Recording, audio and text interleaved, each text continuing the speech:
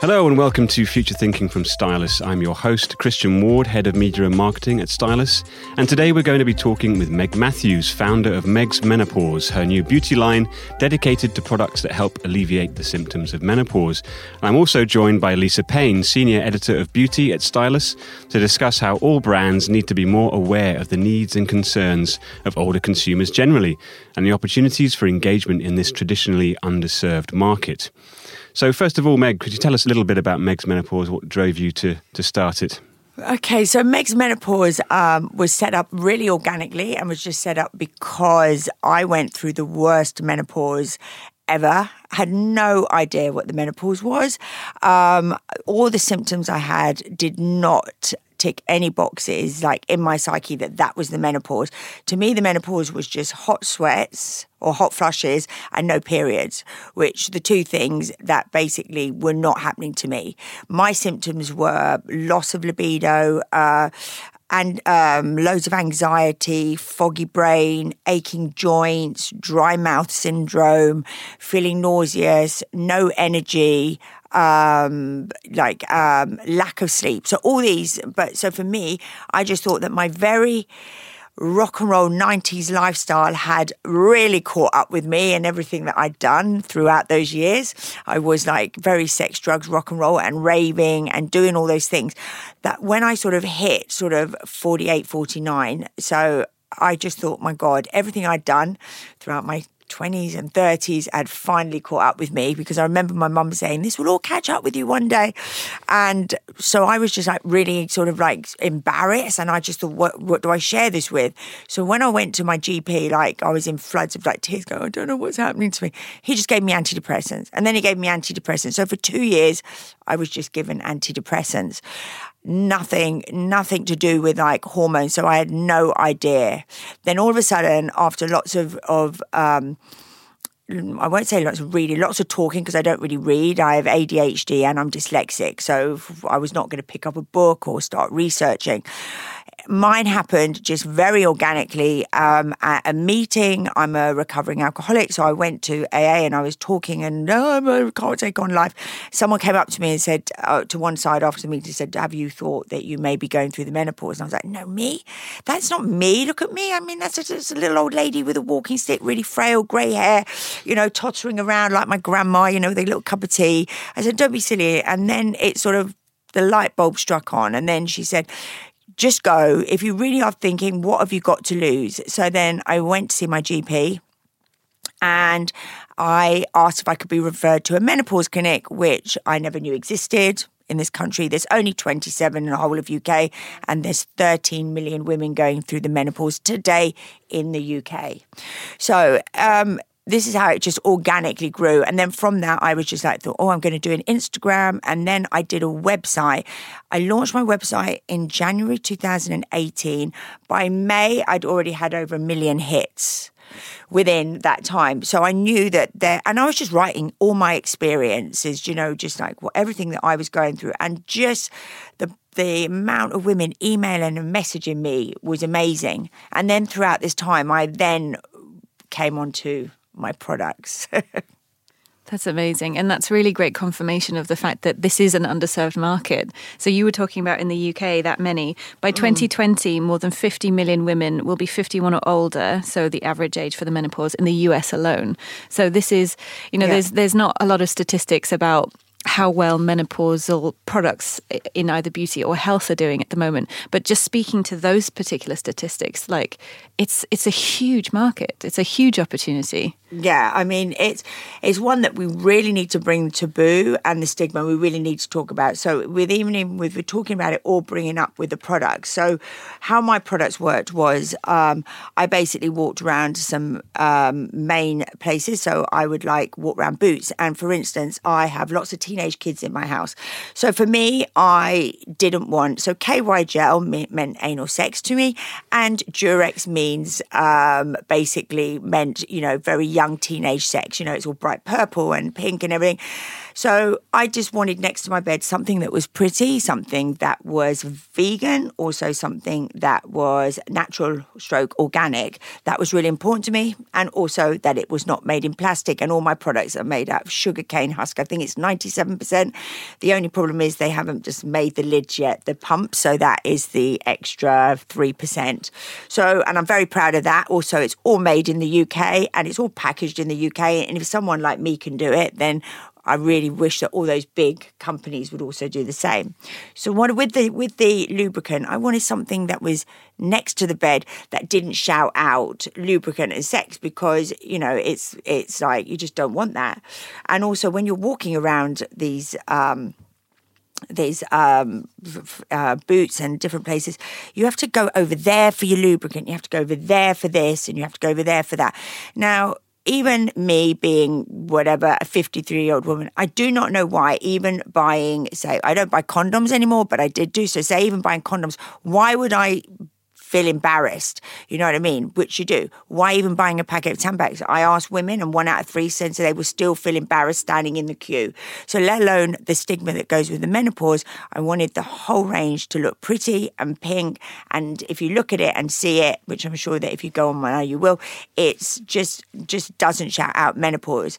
Also, my big thing was wherever it's sold, it's to be sold all together. And at last, Boots in Covent Garden have put it all together, so which is like in beauty, it's in Women Wellness Centre, yeah. but it's the first time, because as you're going to Boots, you have to go everywhere for something else. The other thing I did was a vaginal intimate wash, and this was because another thing that I only learned in the menopause is that I thought Femme Fresh or Veggie Fresh or any of these out there, these other products, number one, they weren't that natural. I think they are now. I think they're starting to. But number two, I thought they were for people that had, I'm going to say all this, smelly fannies or something like this. I had no idea that you had to look after your pH balance of your vagina. Now, I had no idea this, and I think I'm quite a woman of the world. But I had no idea about this. So for years I'd see this. Also, then I thought, if I've got it in my shower and then it's also in Aeneas's shower now, and it's all around the house, when you look at it, you just don't know what it is. It just looks like a really nice, it doesn't say that Femme Fresh, Vagicel, whatever, all those other words, which basically you just do think instantly when you look at those things, you don't know that it's for your pH balance. You just think, oh, got something wrong with them, or, and you do. Exactly. I think you do. You have to agree with me there. Absolutely. And pH is such a buzzword right now in beauty. So pH of the scalp, the skin, the intimate skin, all of that type of stuff. It's really resonating with consumers at the moment because it does. Good. That's what I like to hear. Yeah. But why do you feel like it is so important to break the stigma around the menopause? Because to break the stigma is because I had the worst, like I said, the worst one, and I just thought, well, if I also was able to afford and be able to spend a bit of time looking at what was going on with me once I found out, and I wanted to make it a lot easier. So also everything I do on the NHS. I don't do anything private because I just feel that would not reach the demographic as well. That's also why my products, they're at their price point that they are, because I wanted them to be available. I wanted them to be that if you're a person doing her weekly shop, as my mum used to do, she used to get a weekly budget. I think as the way of the world is now, that's also still happening. I wanted the lady to be able to pop a few things in her shopping basket without her husband or a partner going, what, you've just spent £45 on a face cream, you've just spent £45 on a, I wanted it to be £10, £15, which what it is, which you can pop in just in your shopping and it would not be noticed. The other thing I did, which no one has done before, well, and I'm very proud of this, is my Meno blend.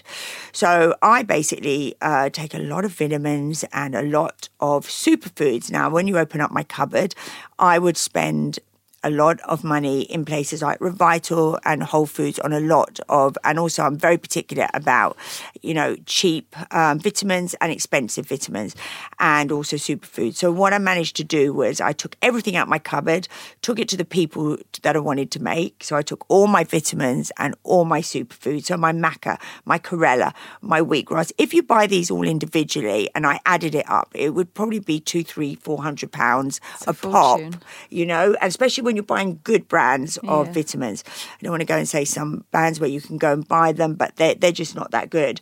So, I always wanted a good magnesium. I wanted a good chlorella. I wanted a good superfood, a good hyaluronic acid.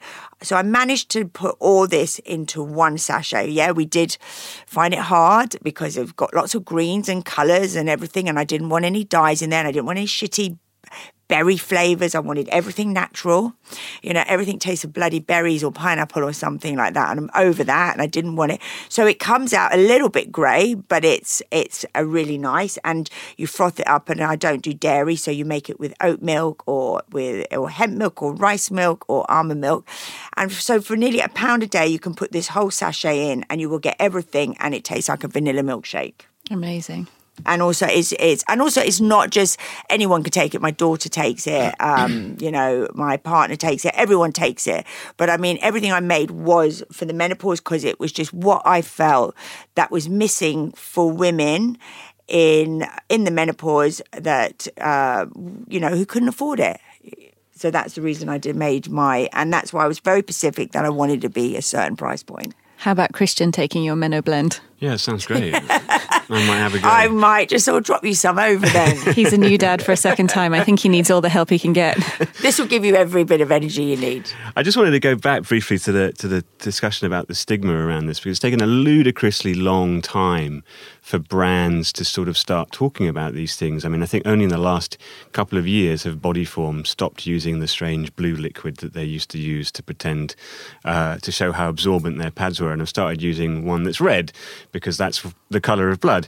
And it's, we're almost at 2020. It's a ridiculous amount of time for brands to be still pussyfooting around these issues. Why do you think it is that people are scared of talking about this stuff from an industry perspective? Right, okay, I'm so glad you brought this up, because I would love to say this, that basically the British Advertising Association, you're not allowed to say the word menopause. So on TV, I could not. Have you ever noticed why you have a tenor lady and there's a woman jumping around, but I had no idea what that was about? Did anyone know that 1 out of 3 women in the menopause will get a collapsed pelvic floor? That is why there's tenor lady out there.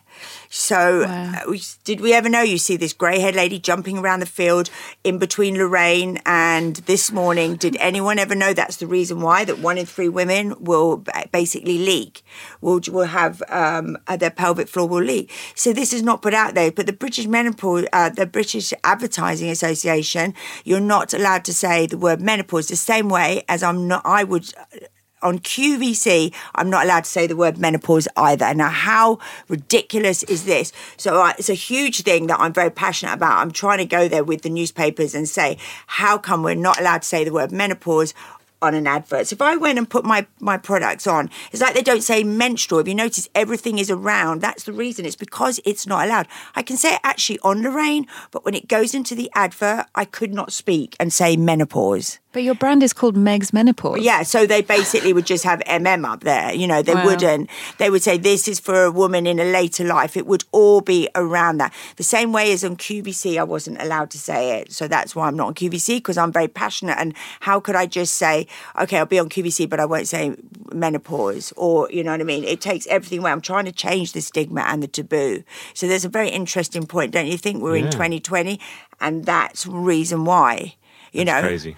Even in my packaging, everyone was like, oh, can we just sort of maybe step back from the menopause? And, I had a lot when I was, making, I was absolutely going to stand my stance and not move from and talk about the menopause. But this seems nuts to me when it's obvious that so many more people are engaging with this. Like, I know that I listened to you on another panel previously, and you were talking about how 5 years ago no one would have come to a menopause party. Yeah, I know, and I had everybody there. And now you had queues around the block. Yeah. You know, what is a menopause party? What are people doing at these parties, and why does it mean so much to them? Yeah, I mean, it was my launch, okay, so my website, and I was a bit like, I'm going to just be, going to go out there, I'm going to do the best launch party. Now, I even admitted 5 years ago I would not have gone to one. But 5 years ago, I wasn't going through it. 5 years ago, I wasn't that passionate. Also, to tell the truth, is when a few friends of mine were going through it, I did sort of go, this ain't going to happen to me. It's silently in the back of my head. I was like, yeah, I'm not really going to happen to me. And when it hit me, it was probably one of the worst things that's ever happened in my life. So it affected everything in my life. So I was just a bit like, wow, I just thought I was, I basically gave birth in an hour and 15 minutes, got up and had a shower. I never had a period pain. I never missed a day off sport. So I was just a bit like, didn't really understand the PMS thing, like, want to stab your boyfriend and eat pounds of chocolate. This never happened to me. So I just went through, I was just thinking, no, that's really not going to happen to me. And when it did hit me, it was frightening. And it was more like, oh my God, my life is over. And that's why I just thought, I'm going to come out there and talk about it. And then that's when I just thought, well, there's no products out there. Why isn't there? And already I'm on phase 2, which I will, because it's all going so well, because I've got so many ideas of what should be out there for the menopause women. I'm already on phase 2, which is coming together really quickly and really well. So this is good. I think this is really important as well, because as someone in her 30s, I'm not thinking about the menopause, or at least I wasn't until I started researching this. Yeah. And then it was actually like, oh my gosh, actually, yes, it is such a life-changing thing. And for some people, it's, the symptoms are less, and sometimes it's more. Like from what you've said, it sounds like a harrowing experience. So as someone in her 30s, I'd love to be able to know now, have more conversations about it with either my mum or older women in my life, and just to be able to kind of see if there's anything I can do at this stage, whether it's changing my diet, eating more fermented foods, or, taking a supplement, or, working on my pelvic core, or something that I can do to sort of help. Pelvic floor, work on your pelvic floor. Yeah, okay. To do these types of things so that, my symptoms are alleviated later on in life. I think this is really important. Yeah, because the statistics, as we know, is that 1 in 1,000 women will become perimenopause in their 30s. Wow. And 1 in 100 in their early 40s. So from the age of 40 to 45, 1 in 100. So when I go and do talks now, so I'm like, say, in Global Women in News, and I look around the room, I see lots of women that are in their early 40s. Now, with all the way the climate is changing, with the amount of pollution, the amount of pesticides we have, the amount of what's in our tap water and everything, I'm now seeing more of a fertility thing as well. So basically, as I'm doing this, it's more turning into, my talks are turning half into sort of making women aware that don't wait too long, because lots of women are having to turn to IVF. Lots of women, because they're basically not really engaging in, they're just, working longer, their careers coming first, nothing wrong with that. But we're now seeing that fertility, 1 in 100 women makes you perimenopausal, which just means that basically that you might find it harder to conceive. So I'm thinking this is also another thing that we should be putting out there, because it's not just, oh my God, so menopause, you imagine the old woman like I did, but it's also something that we should be telling women and sharing with younger women, so that they, when they come to conceive or whatever, it's, not as hard for them, because, the ovulation and the losing of the eggs, and I'm not very expert on this, but all the quality of the eggs, it's all about that. And it basically, from 40 to 45, it can diminish very quickly. Lisa, I just wanted to ask, in terms of other areas where brands and media are starting to focus on issues for older women and older people generally, beyond the menopause, are we seeing a better understanding of their needs from brands and media? I think so. Slowly, it's starting to change. I mean, from the beauty perspective, there is this really big move away from anti-aging to aging well, or, age love, age celebration. And I think that that's really exciting. So you can see that coming through with the use of older models, but also, this general feeling of, don't tell me that my aging journey is a bad thing and I should counter it. I want to celebrate it. And I think that a really good example of how this is changing is that in 2018, searches for going grey naturally on Pinterest increased by 879%. And so I think that that's really exciting. And it is, it's about embracing and celebrating. And I think that that's where some brands are really starting to cotton onto that. But it needs to change more. But I mean, outside of beauty as well, like there's a lot more media outlets. So magazines like Goldie, Renaissance and Frankie that are all, created by and for women over 50s. And so it's about channeling these values, these ideals back into the wider mainstream arena. And I think that, not only is it great for those consumers, but it is, again, a huge opportunity for brands because the fastest growing segment with the highest discretionary spend is the boomer demographic. So the grey pound. Exactly. No longer the pink. No, the grey pound now. But it's interesting, Meg, that you talk a little bit earlier about, your 90s lifestyle. And, our generation, I consider that to be our generation. We're not sort of old farts. No. You know what I mean? It's like you sort of get, because we're such a focus on young consumers all the time from brands, they forget that, the 90s generation is the Generation X generation is a savvy generation. Absolutely. But we kind of got forgotten a bit, amidst it all. So do you think that's going to start to change a bit more now as brands start to come around to this idea that, actually these people are, they have the money and they have the nous? Yeah, I think so. I mean, what I'm finding is that most of the editors of the magazines are like my age now, so it's tying it in pretty well because I've come out there and started talking about it, and then I get I sort of forget that the editors are all my age. So everyone who's sort of at a platform to be able to share it or to help this movement are my age, which is really exciting and really good. And also the fact that, I never thought that, Grazia would never have put the menopause in. I mean, the demographic they would never have done, and they put an article in. So that just makes me smile when these magazines are the ones that their demographic reading is like 18 to maybe 30, you'll know more than me. But, they did an article on it, Meg's Menopause and just so basically just even if a person flicks through that and just sees the picture and sees the menopause, it's going to plant the seed. Because for me, all I got when I thought of HRT menopause, I just had this big bubble that said cancer. And that's all that was, that came into me. It was just a bit like when we used to say HIV. There was all those adverts. It was sort of everywhere you looked, and it was just worried, and it was like death and awful, but it's not at all. So the same way with the menopause, it's like you can take HRT. It is completely safe, and it's amazing, and it helps with osteoporosis. And also the other statistics that we're looking at is that 1 in 3 women will get osteoporosis, which is basically brittle bones. I'm being diagnosed with osteoporosis in my left hip. With taking HRT, it will help my bones, and with loads of green vegetables and doing good old-fashioned weight training. And then also we know, I work with the British Heart Foundation, we know that 1 in 5 women in the menopause will die of a heart or a stroke if they're not taking HRT. Wow. So these statistics are pretty serious as well. So it's not really a light thing to be looking at. Yeah. It's, you should be taking it. We're looking at strokes and heart attacks. We're looking at collapsing, 1 in 3 collapsing pelvic floors, and we're looking at osteoporosis as well. Yeah, so I mean, in my research, I was trying to work out a lot of ways that I could sort of help myself now. So eating prunes every day really helps with brittle bones. Oh, great! And I went to a talk at the Japanese embassy and it was really interesting because they were talking about sake.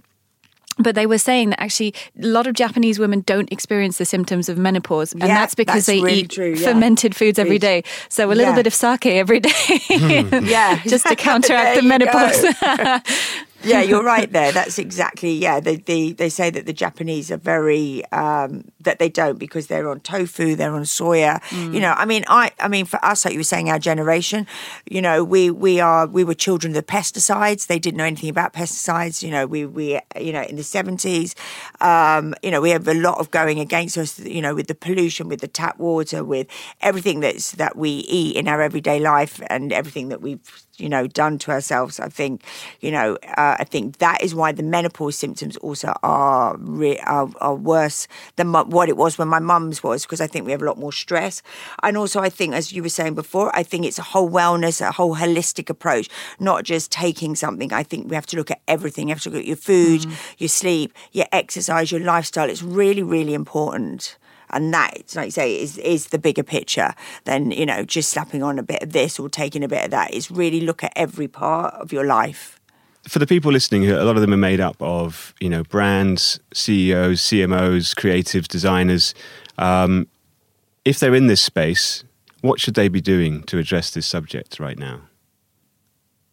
Well, if you're going to ask me, I'm going to say that again. You know, it's like when you're talking brand, consumer, I mean, what are they going to go out there and do? I just hope that they will go out there and basically start putting out stuff for the menopause. But for me, I don't want to give too much away, but I just feel that for me, it's more basically editorials and the government in general. That's what I'd rather say too. Do you know what I mean? That's where that's what I'm trying to work with. We're trying to get things changed within, like we just got basically the menopause is now going to be talked about in schools. That got changed in the Parliament 2 weeks ago. So two really good friends of mine, Diane and Louise, they were the ones that went forward with this. So, and as a menopause sort of group of women, we work very closely together and we all stick together. And it's there, you know, that's a quite an exciting thing about it. So brands and consumers, what you need to do is just really support everything with the menopause. I mean, it should just be out. There should just be like having your period, you know, even like you're talking brands and consumers. I'm even thinking about more people, even HR basically don't have anything in place for women at work. And that's even more so important. That's the bit that I struggle with, that you go and the air conditioning is still set to a man in his suit in his 60s. So I could be here forevermore, guys. So you probably want to shut me up. Well, I mean, I think if I'm thinking from a product perspective, I think one of the things that brands do need to be aware of is the fact that because you're entering this new area and, you know, no products have existed on the market before for this target market or this particular phase in life, naturally you're going to have backlash from consumers saying like, well, why do I need this? I've never needed this before. Oh, this is a brand trying to jump on this bandwagon. So I think in that space, it's about really doing a lot of consumer research, consumer testing, backing by science, and really offering something to, you know, this demographic that's actually going to be really useful to them, rather than anything that's just sort of playing lip service, as it were. You summed it up in one, didn't you? It was very good. Lots of practice there. And clearly a good start would be being able to use the word menopause in advertising, it would seem. Absolutely. Brilliant. Well, I'd like to thank my guests, Meg Matthew and Lisa Payne, and thank you for listening. I hope you'll join us next time for more Future Thinking from Stylus. You've been listening to Future Thinking from Stylus, the show where our analysts, alongside industry thought leaders, unpack the big trends that you need to know about. Find out more about what the future holds for your business at stylus.com. And if you like what you heard today, make sure you subscribe to Future Thinking in iTunes or Spotify or wherever you get your podcasts to hear new episodes as soon as they're available.